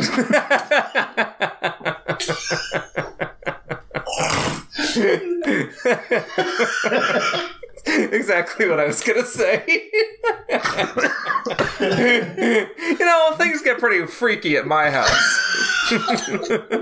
Oh, I've touched one penis quite often, I gotta tell you. Like, I'm not ready to star in Milk 2, but, I'm open, is what I'm saying. I know you've been married to a man for 50 years, but might I suggest... I mean, for what it's worth, there's a lot of one thing I was reading, and there's a lot of like reviews and cultural critiques that see this as like some sort of like queer story and stuff like that and sexual awakening. I'm not the right person probably to go into that, and I was actually surprised at how much there was, and I definitely would like to read more just about that particular perspective, because I think it's obvious, and I think also knowing that when this book and this movie came out that Chuck Palahniuk was a closeted gay man, and so a lot of those things were actually seen as like, wow, just like I said, like these are like what a straight male fantasy movie, and obviously there's a lot more going on under the surface there from the writer. So and also like the coolest woman he could possibly imagine being a sad goth girl, I think is, you know, it appeals to a lot of people. I think when Tim Burton saw this movie, he did a lot of homoerotic things to himself. and then he married her. I forgot about that. Did you ever this was, I think he saw her in this and cast her in Planet of the Apes the next year. Yeah, he was like, God, changed his life. You know what? You're pretty hot right now, but just wait till Rick Baker gets his hands on you. That was the only way that he could direct that movie, because he was still overwhelmed by horniness. He's like, I'm not going to be able to get to set standing up, if you know what I mean. There's only so much black clothes I can wear that can hide this. It hides your frame. Yeah, exactly. But I mean, isn't that movie? That's in that movie. Mark Wahlberg and her character. I'm not going to pretend to know her character's name in the Planet of the Apes remake. Don't they have a sexual or bordering on sexual relationship in that movie? I think they kiss. Yeah. But anyways, Helena Bonham Carter. Do you think Tim Burton sees himself as a Mark Wahlberg type? Perhaps. Is Tim Burton's Tyler Durden Mark Wahlberg? That's a lot of math. It's late at night. A lot of math. That checks out, but but might be controversial. Helena Bonham Carter did have an interesting moment as like a sex figure for like 10 years after this movie.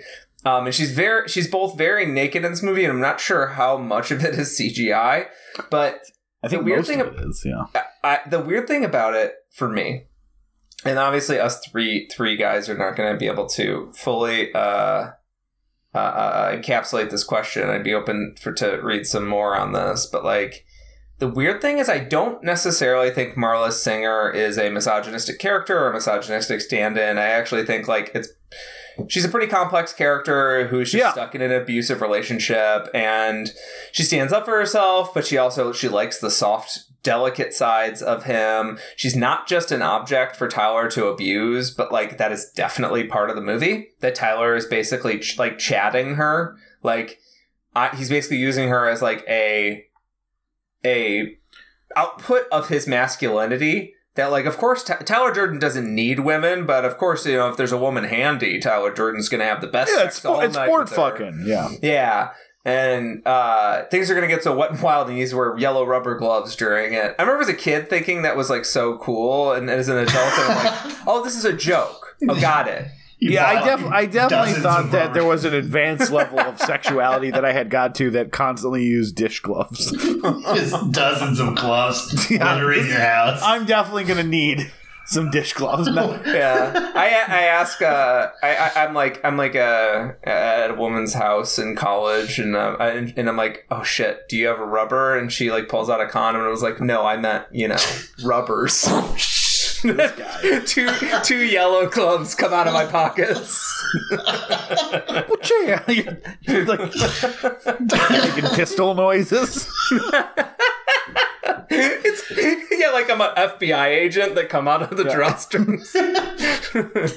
I think her character works really well. Like, I agree. It's not a misogynistic portrayal. I think, like I said, there's I read some good critiques that were like her scene in the diner where she kind of is like, hey, yeah, we were both kind of fucked up and sad and depressed, but like you need some serious professional help, and I'm walking into traffic. But I'm like, she doesn't say that as a mean thing. She's saying like I like you, I like being with you, please go to therapy. Like you have gone into a very dark area beyond even like where our mutual depression and disillusionment started from. And like, it's easy to miss those moments because you are just kind of like, at that point you're like, what? He's the same person. And you're getting like kind of dragged along onto the kind of the adventure ride that has the back half of the back third of this movie.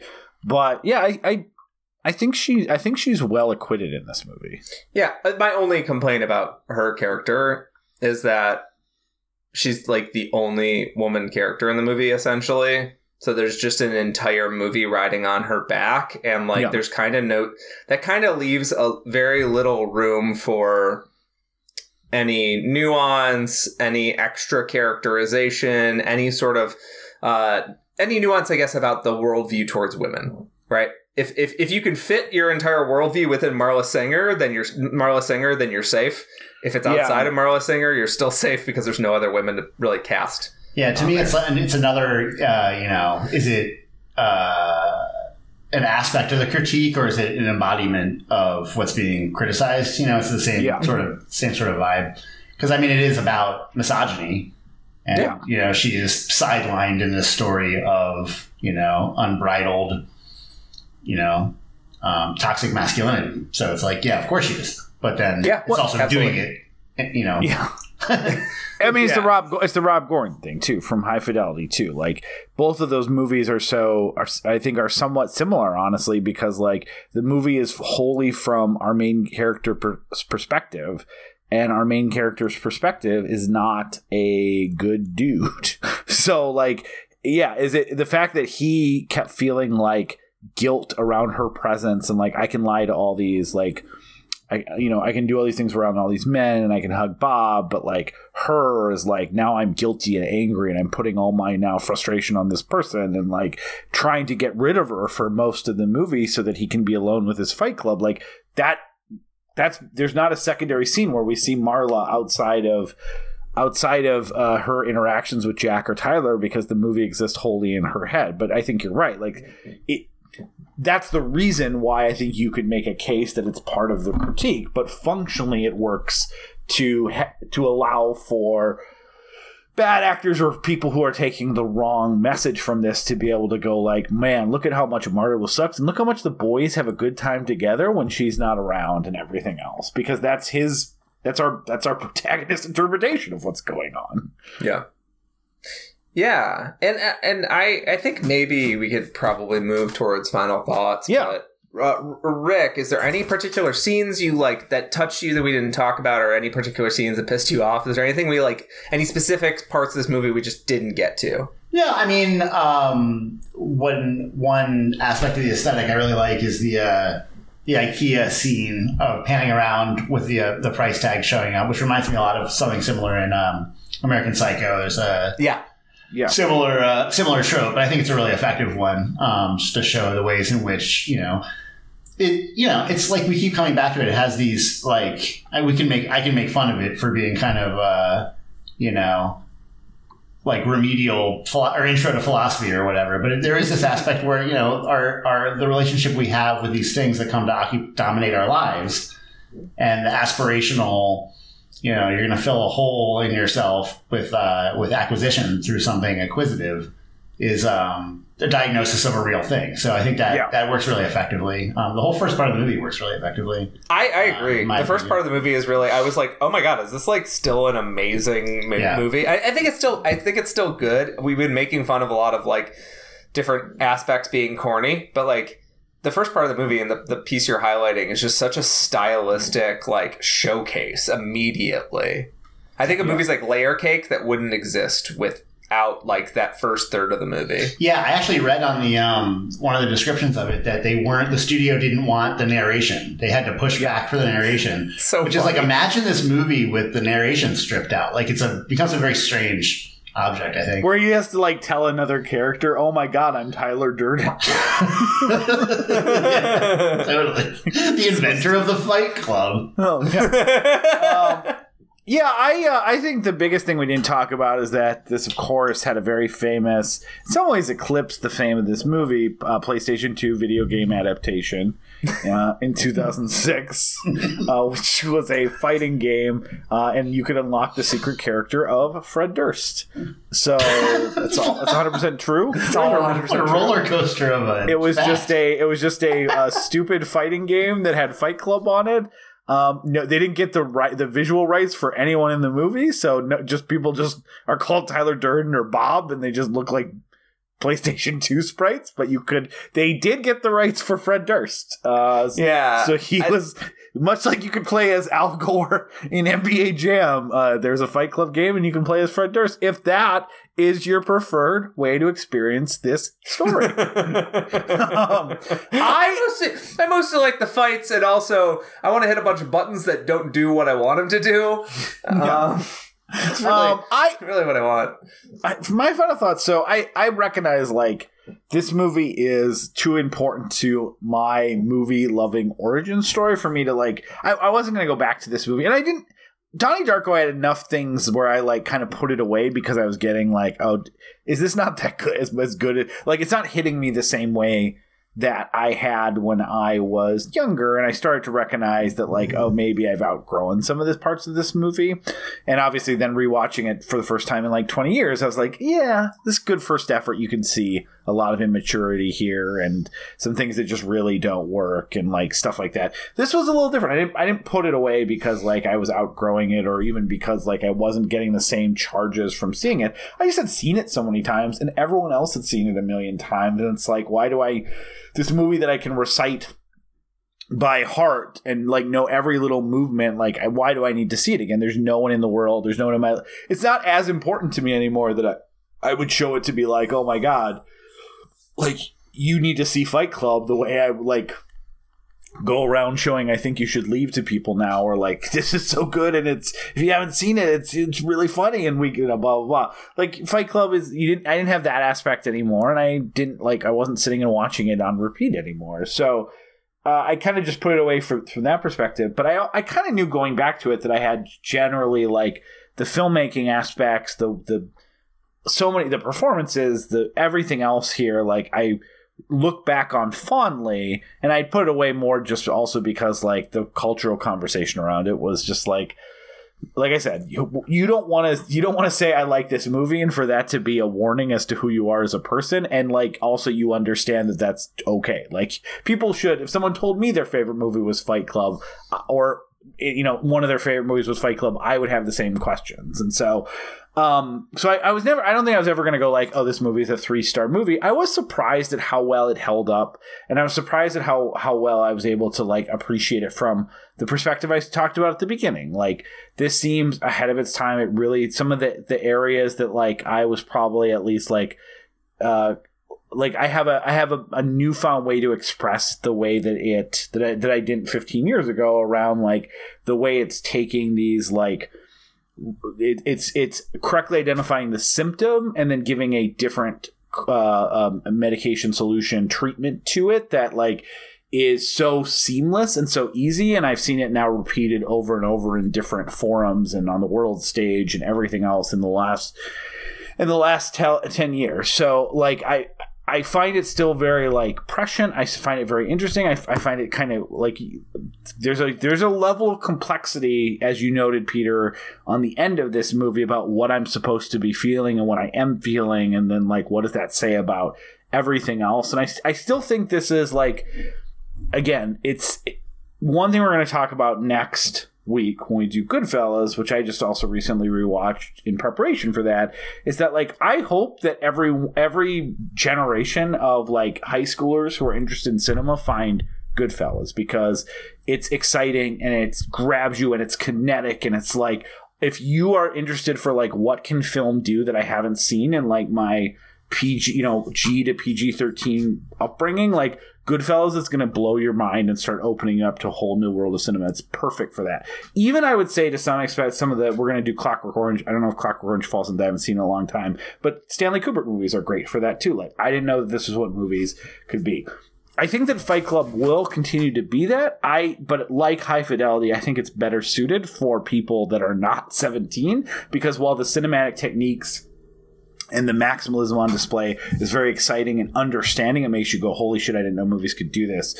Its underlying complexity of satire versus fascism versus the depiction that it's doing just requires a lot of other information for you not to get sucked up the wrong alley by seeing this movie. So I think it's a great movie for 40-year-olds like me. And I'm not going to rush out and show my kids this when they're in high school or anything like that either.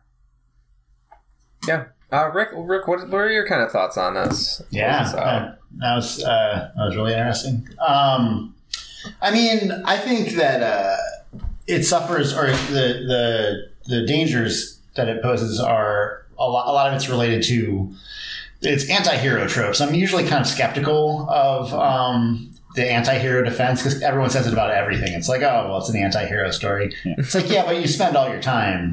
Yeah, what do you think? And you see everything from that should be your follow-up question.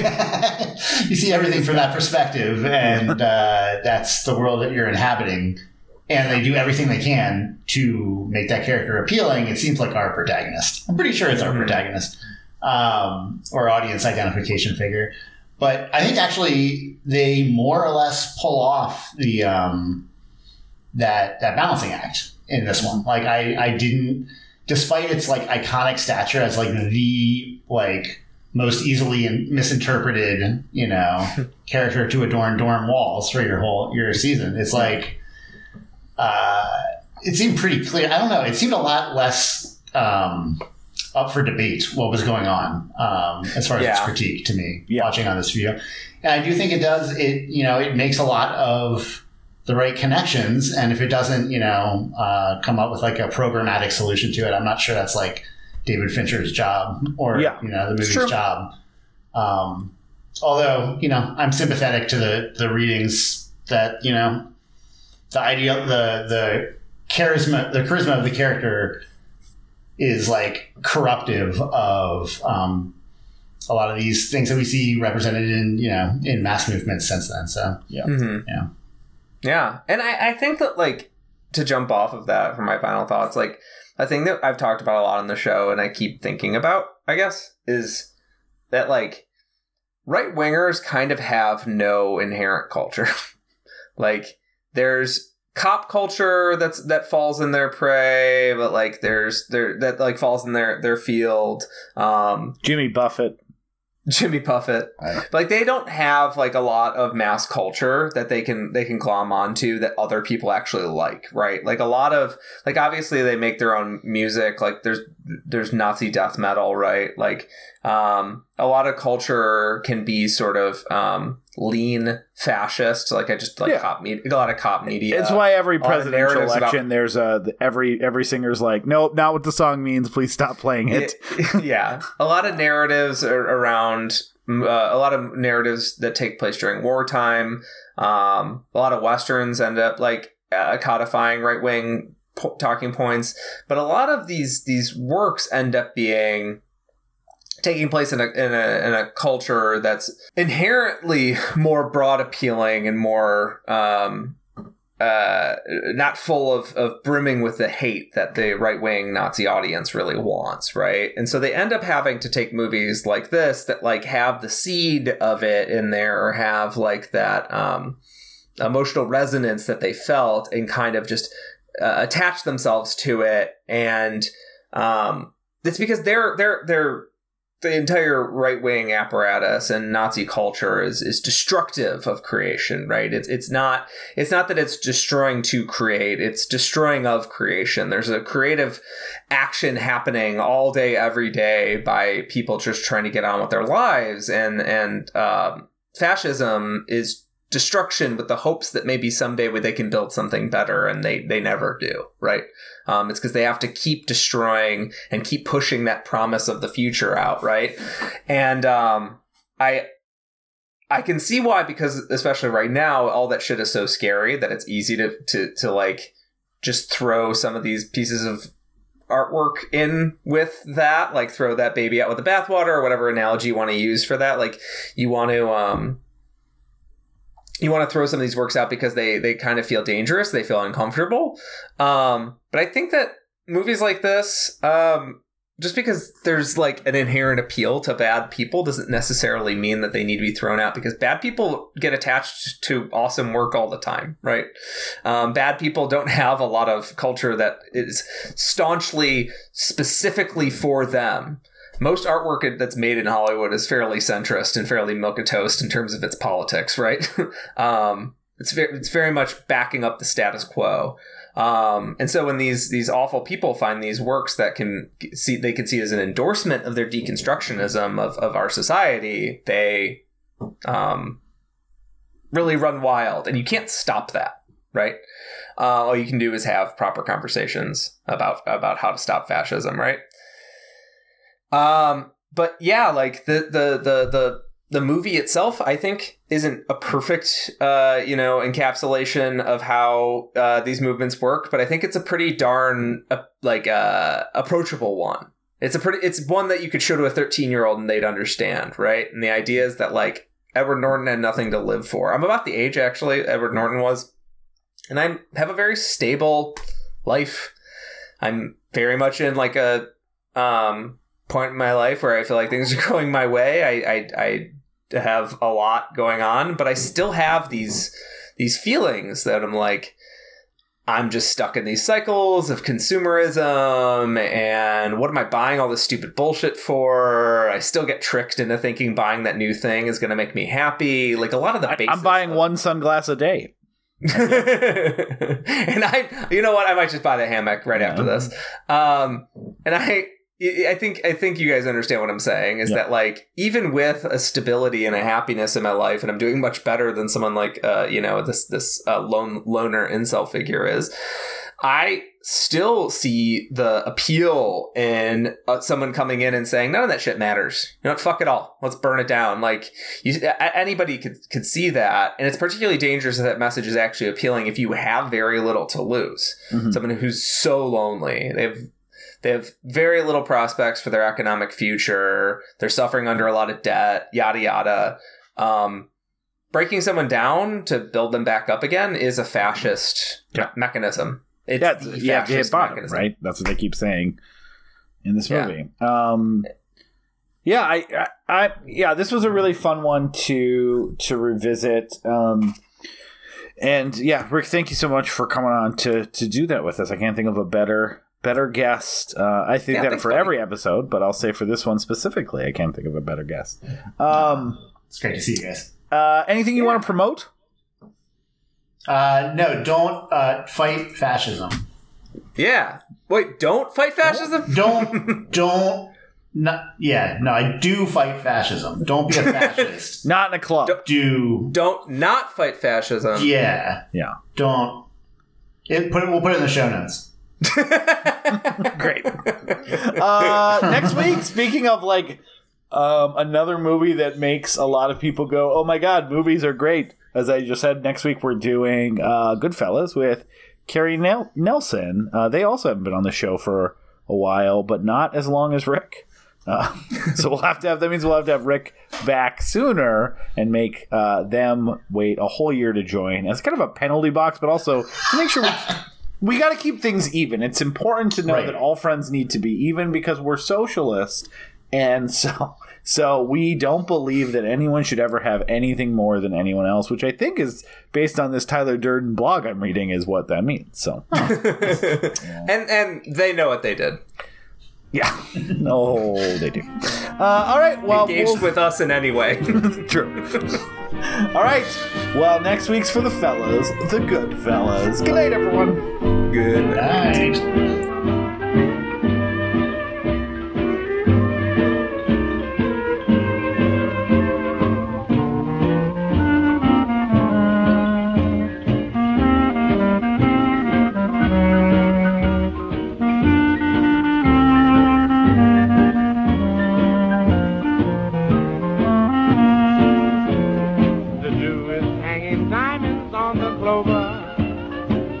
Listening to the nightingale, and while we're lost in dreams, the world around us seems like a Louisiana fairy tale. softly singing through the willows, as hand in hand we stroll along the trail, and love is at its height. Thank you so much for listening to We Love to Watch.